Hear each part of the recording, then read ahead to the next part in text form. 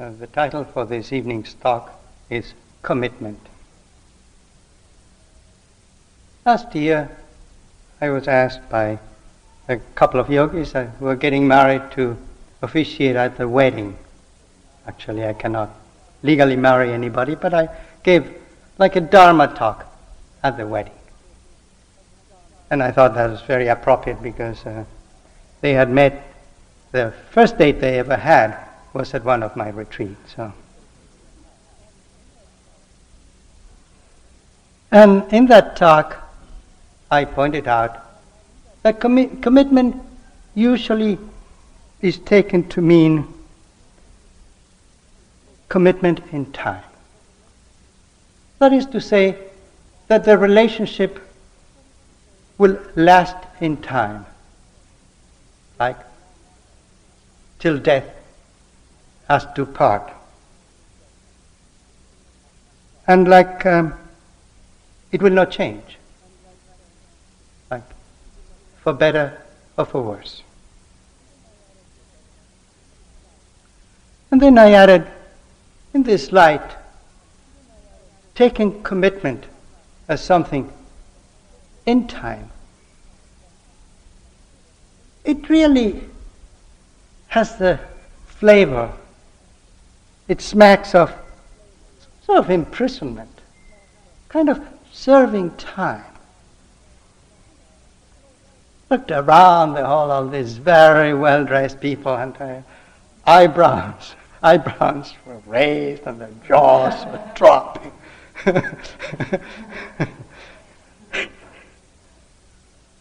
And I continue to say, this sort of commitment, in fact, as a contract in time, invites neglect, because it invites taking the relationship for granted, taking the partner for granted. It's all settled. Don't have to do anything. It guarantees that the partner, the marriage, becomes a permanent fixture.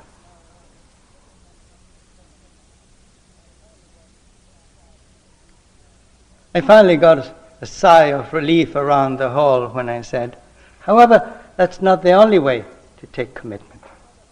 It is also possible to understand commitment as something that's out of time, something that has nothing to do with duration, but has to do with what happens moment to moment, what happens in the freshness of the moment. And I read a little poem by Rumi. This sort of thing you do in weddings, I suppose. And it's very appropriate. In fact, it just happens that the mother of the bride had also contributed to the ceremony and read a poem, and it was exactly this very same poem. She had a chance. And the poem goes like this. The minute I heard my first love story, I started looking for you, not knowing how blind that was. Lovers don't finally meet somewhere.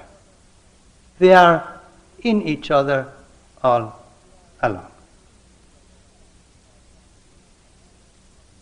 And I, of course, read this my way. All along I read in the sense that at each moment, a commitment, a relationship, a love that's renewed. So my intention tonight is to contrast these two ways of looking at commitment in relationship to partners, in relationship to children. Commitment in time, commitment out of time.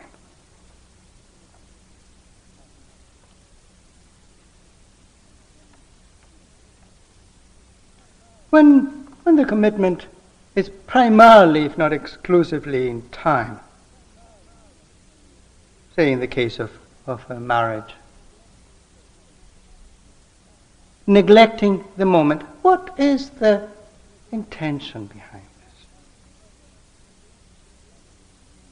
Look closely And you will see, I believe, as I can see, an intention to find protection from the impermanence of things.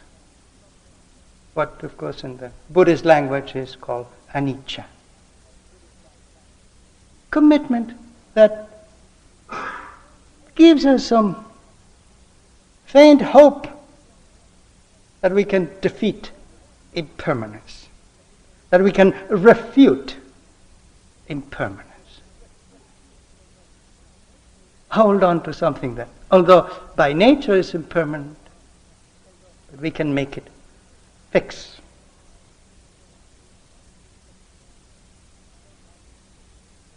And sometimes you hear people saying, my previous relationship didn't work out, but this one is going to last. You can hear them say, my parents' marriage broke, but mine is going to be different.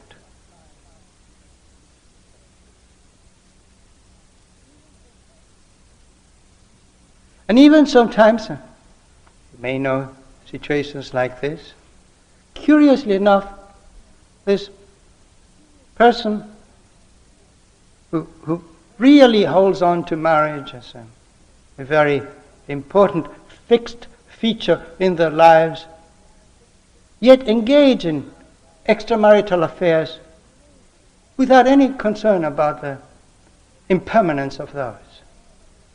So we land our mind onto something, this I'm going to make into something permanent. It's not that we're going to defeat all impermanence, but at least something we can hang on to.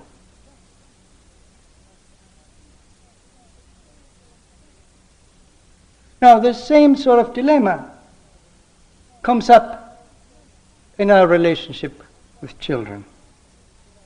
Is this relationship a time commitment, primarily, and neglect of the now, or vice versa? Are we resigned to enroll ourselves in the role of parents for a certain duration, which is usually much longer than we ever suspected? I can speak for myself too. And in doing that, are we overlooking the moment, the changes that occur? Do we hide behind rules and rigidity so that change can be at least kept hidden? Do we lecture rather than listen so that the rules will not be affected by the change in conditions? Do we in fact resent our children's growth?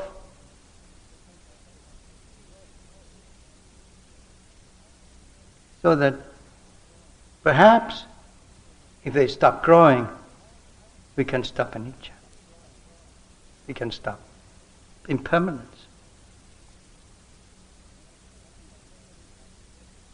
I think I was already in my 40s, and I was visiting my mother, who then was in her 80s. And she was so keen in showing me the letters that I wrote to her when I was, 4, 5, 6.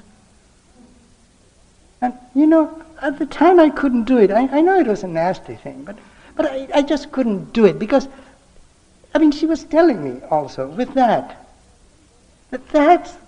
that's the little boy, the golden boy, she used that expression, that was her son. And maybe I could, whatever, I'm not going to put words in her mouth. And a lovely woman, sure, of course. And I suppose I ought to have gone and played along with her, but it was hard for me because I didn't want to be put back there. After all.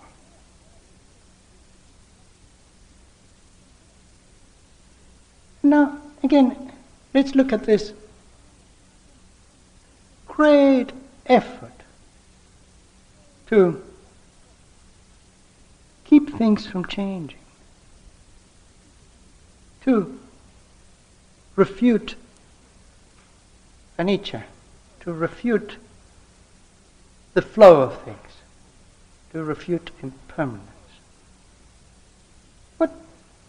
What's the intention behind this? And by the way, I'm sort of, I have to develop sort of a caricature. None of us is that extreme. But still, it helps me make a point. And then there is some of this in all of us. To some extent, there's a tendency to this in all of us. And so, what's this tendency that moves us in the direction of stopping change, of preserving and fix situations? Land on a certain situation, marriage, relationship with my children, whatever. I want that to stay put. Other things we may allow to change. And other times there may be something else, of course. And if we look hard, as this develops in our inner life, I believe we will find in every case that what's really at stake there is not so much to hold this or that in place, but to preserve the I, to preserve the self, to make the self, myself, immutable. Ultimately, to defeat death. Although we don't see it that way. Like death is just something we read about. And the teachings are very clear, and I'm sure you all know about this, that when grasping what I want, the purpose of that is to give birth to the I. And as long as I can hold on to that, the I seems to be secure. The moment things start moving, the I needs to find something else to hold on to attach itself to grasp. Even more directly, the I is given birth by attachment to roles. Not just to, this is what I like, this is what I want, but also, this is the role I assume. That immediately, automatically creates, helps fashioning who I am.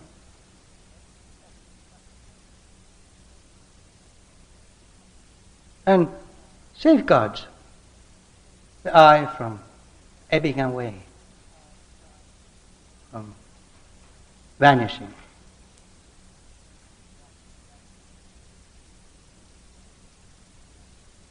Of course, it's totally unreal. Children grow, relationships change, and if I attach my I to this or that relationship with this or that person, I'm in for trouble. Just attaching my I to my job. It's another form. Or my political beliefs or whatever. It's bound to change in this changing world.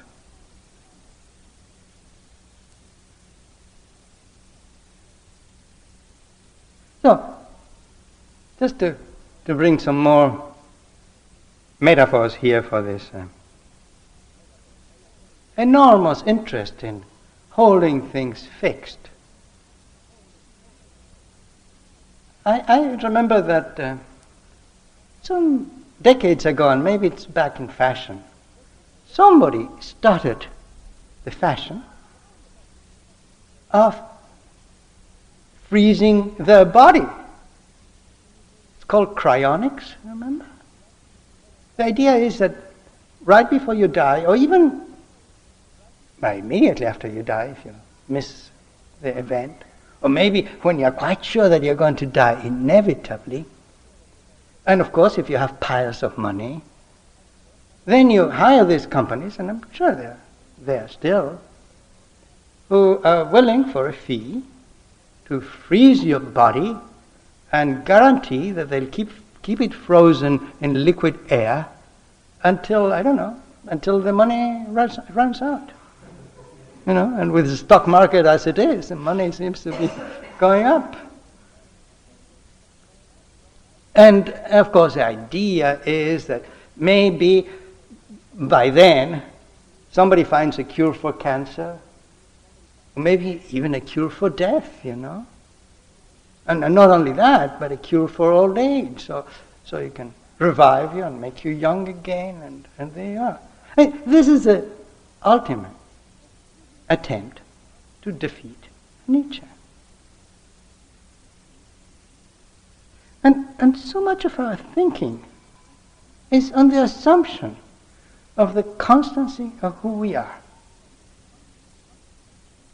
Even every time that we make a plan for the future, in our plan, everything changes, in 5 years, 10 years. But this guy here, no, we see it as frozen. There's a certain cryonic mentality. Of course, rationally we will agree, oh yes, of course, I'll be older. But in the moment, we picture the situation as if we haven't changed, because that's really the most common desire. Not the wisest desire, but the most common desire.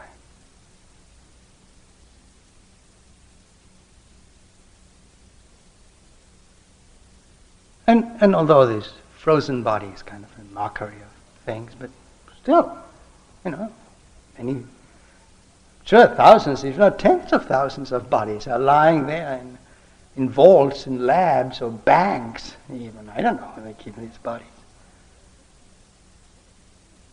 But, we cultivate this myth of living happily ever after, for instance. Yes, of course. But it's just a given. I went to one of my grandchildren's school a few months ago, and they were having some kind of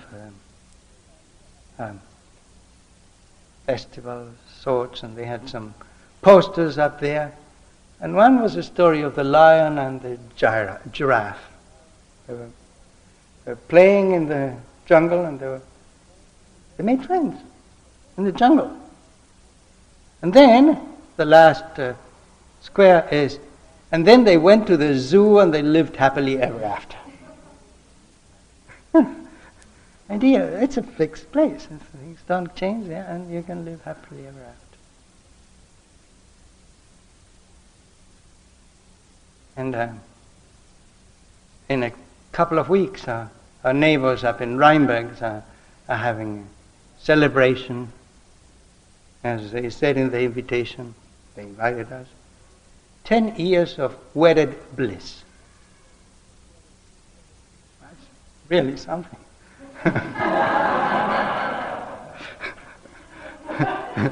And see, in our mind, we cultivate this fiction, this cryonic fiction. That's all it can be. It's a kind of a denial of things.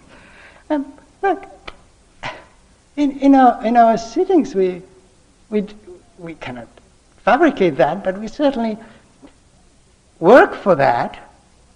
Try to get back to the experience we had last time, or if we hear noise and sound, I meant to say, we hear sound and something that we really like, it's very pleasing.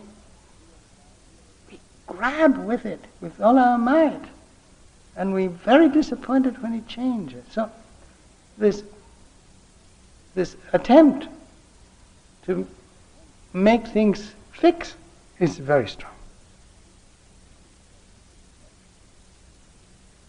But of course, in the sittings too, we discover the flip side of this, which is the willingness to be with what is, to be with what's changed, to let that sound go, to let that moment of joy or half an hour of joy, or whatever it is. Let it finish when it finishes. And so we discover some wisdom.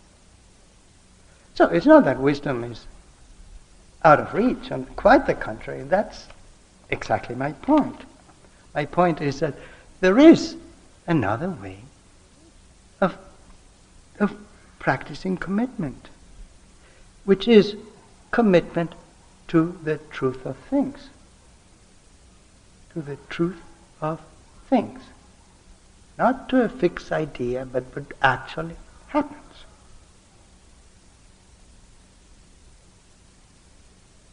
Commitment to what is happening all along.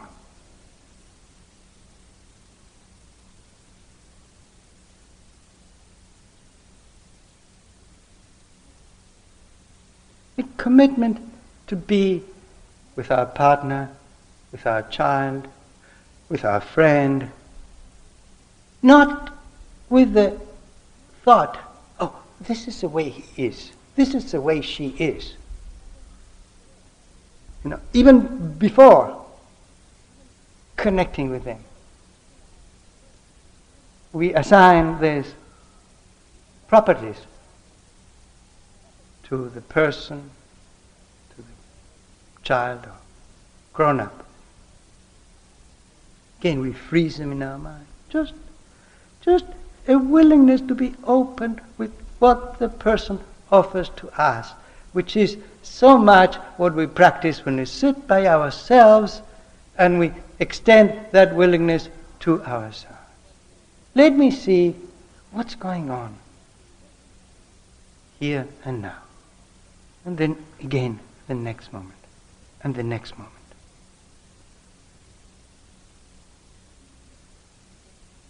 Being present with the other as we can be present with ourselves.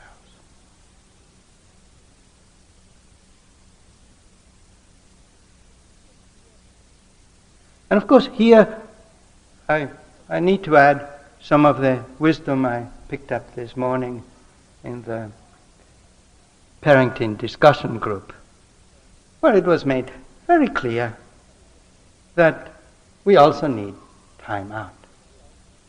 And we cannot expect to be totally present, either with others or even with ourselves all the time. Of course not. This moment-to-moment experience can be suspended at times, of course. With anybody that we have a relationship with. There are times when we are not open to interact. Something else is going on in the other person, in ourselves. But the important thing is, do we have those moments of connection? Of connection with the other person, with the child as they really are? Outside of the whole structure that has tended to fix things in one way or another way.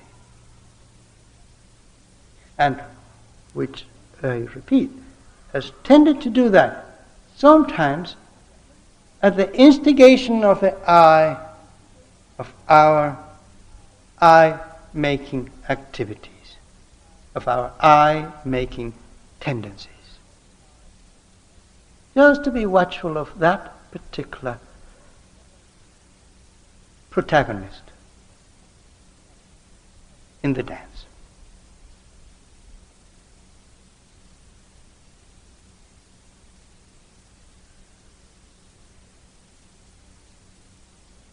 Just to look at the truth of things and to remember that the teachings are very, very clear in telling us that in order to see truth, we cannot look at reality through the prism of I, me, mine. We've got to look at reality without that distortion. It's an insidious distortion. I know it. We know it, of course. We all know it. Some very often, others infrequently, but still we run into it. Sometimes very surprisingly.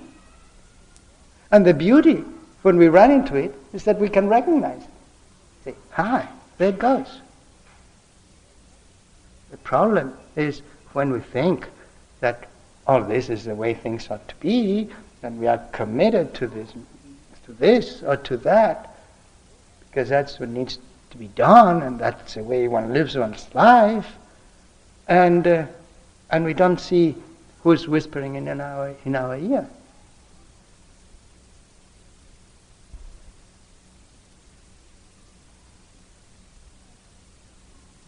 Now, my plea for an unfrozen way of dealing with relationships, and particularly with children, doesn't in any way refer to not disciplining. Of course, there's rules of discipline that are necessary, important. It's just to make sure that discipline doesn't go through an exchange of a frozen eye of myself and the frozen eye, the frozen ego of my child. Because then we're in trouble. It's a very common experience. I think I've heard comments about this before. Yes, I did, and in the parental discussion group again, I think yesterday. And it's certainly my experience that children function very differently when the parents are not around. Us grandparents have the privilege of being part of that. And it's amazing. It's really amazing how certain contest that tends to develop between parent and child. And I can see that sometimes happening when I visit my 3 children with their children. But their children come to our home without the parents, that's a critical factor, and they're different altogether. And, there's no disciplinary problem that I can see, really. They find solutions for things themselves. Amazingly. They're not stuck in the places where they were assigned. So,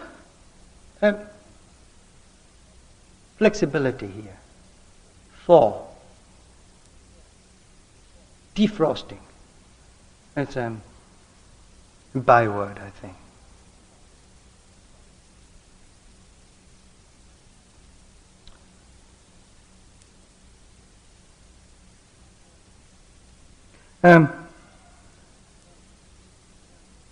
Communicating through silence is a great tool for this. We know it because in the practice, that's exactly what we use. It is the silence of our mind, helped of course by the silence of this hall, although a little sounds of the children out there, they don't interfere with that really, if we can cultivate our inner silence. But still, outer silence helps.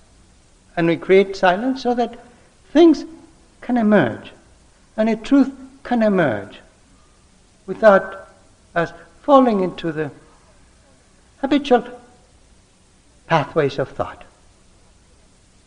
Not that there's anything wrong with thought, but it has gotten used too much.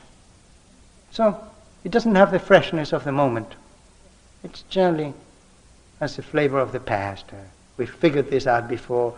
That's what I believe in, kind of, without re-examination. So, contact with the moment, commitment to the moment, requires a freshness, and the freshness can certainly come out of silence. The truth certainly comes out of silence.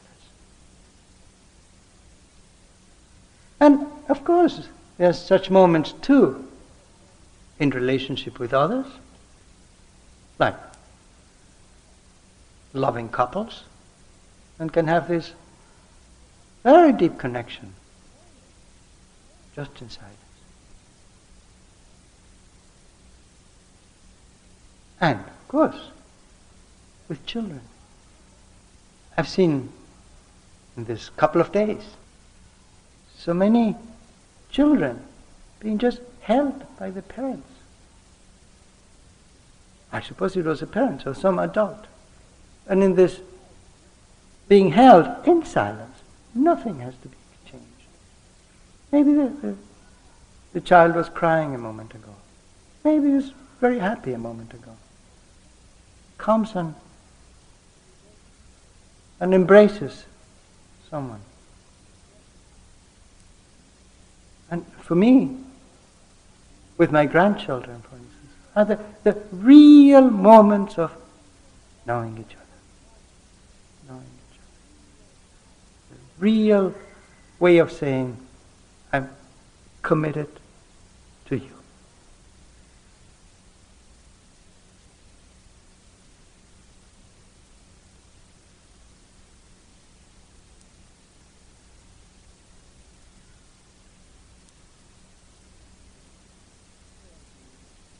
May all beings see attachment for what it is.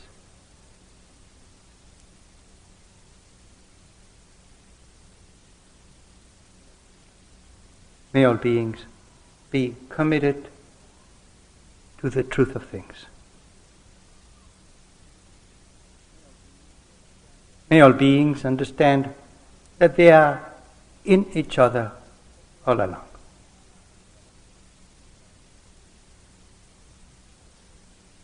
Couple of minutes in silence together, please.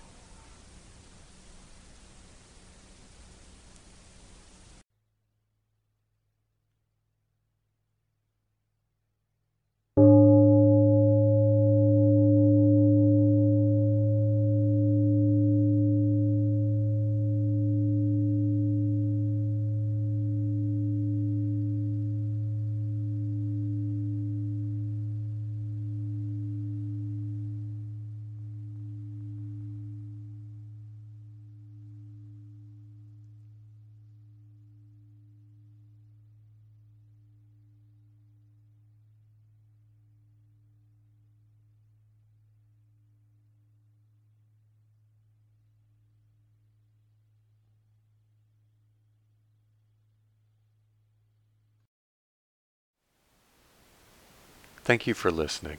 To learn how you can support the teachers and Dharma Seed, please visit dharmaseed.org/donate.